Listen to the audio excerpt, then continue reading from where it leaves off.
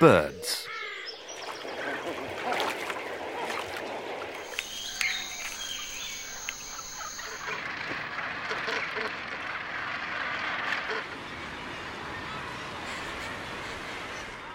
We're going to revisit birds repeatedly throughout the course. Behind the scenes at Tring, the Natural History Museum has, over the years, assembled a world-class collection of specimens for research. Birds are in many ways ideal for study in a course on evolution. Birds of paradise spectacularly demonstrate sexual selection. The red grouse. In the British Isles, there are distinct wild populations separated by the sea in Ireland and Scotland. DNA samples extracted from the museum's specimens have nevertheless identified close genetic relationships between these populations.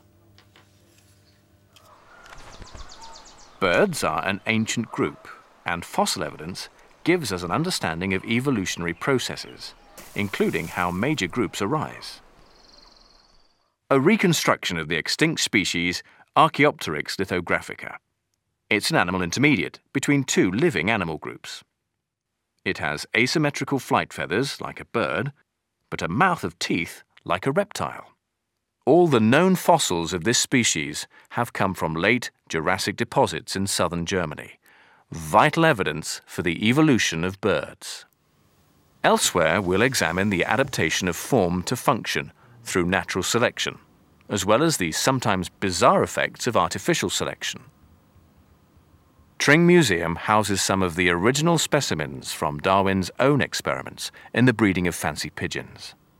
Other bizarre products of such artificial selection include a trumpeter pigeon, characterized by its dysfunctional leg feathers. Darwin used such strains of fancy pigeons, produced through breeding in captivity and artificial selection, as an explicit analogy for his theory of evolution by means of natural selection.